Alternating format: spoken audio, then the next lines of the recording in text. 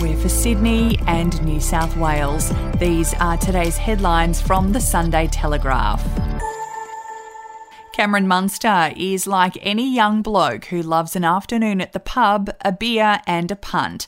However, being a professional athlete earning $20,000 a week, he has a lot more to lose.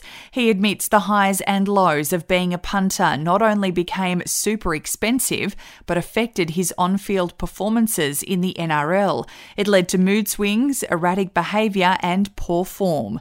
This is why the Melbourne Storm and Queensland Maroons superstar recently checked himself into a rehab facility in Brisbane under the care of psychiatrists and addiction experts.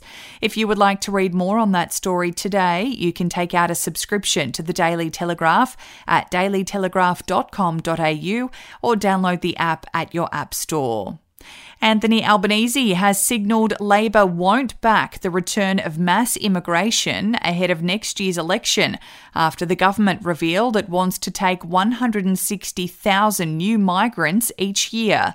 Treasurer Josh Frydenberg yesterday revealed the government plans to increase Australia's permanent migration by an extra 120,000 people than previously predicted over the next 2 years. But speaking to the Sunday Telegraph, the Labor leader refused to back the government's move on migration, opening the way for the issue to be a battleground at the upcoming poll. We'll be back after this.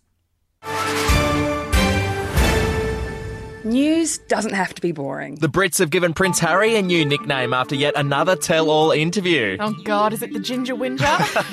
Let the team at news.com.au get you up to speed each day with their podcast, From the Newsroom. A couple were busted joining the Mile High Club. Well, I guess they can't fly Virgin anymore. Politics, sport, red carpets, royals. Get all the goss in just a few minutes. Follow From the Newsroom wherever you get your podcasts from.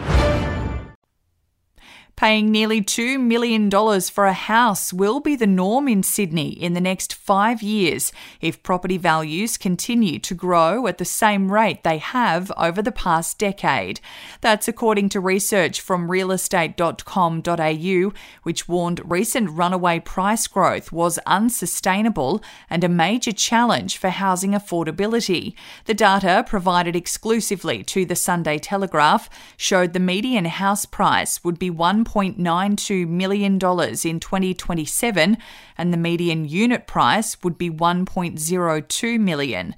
Sydney prices would also be nearly triple those in Perth, Adelaide and Darwin if the current growth trajectory continued.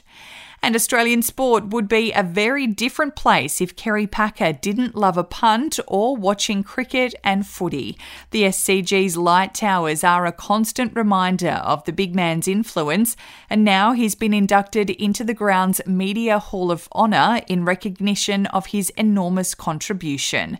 Packer joins Mike Gibson, the great Rex Mossop and legendary old sports journo Claude Corbett in the latest induction alongside the likes of Richie Benaud and Frank Hyde. Those are your headlines from the Sunday Telegraph. For updates and breaking news throughout the day, take out a subscription at dailytelegraph.com.au. We'll have another update for you tomorrow.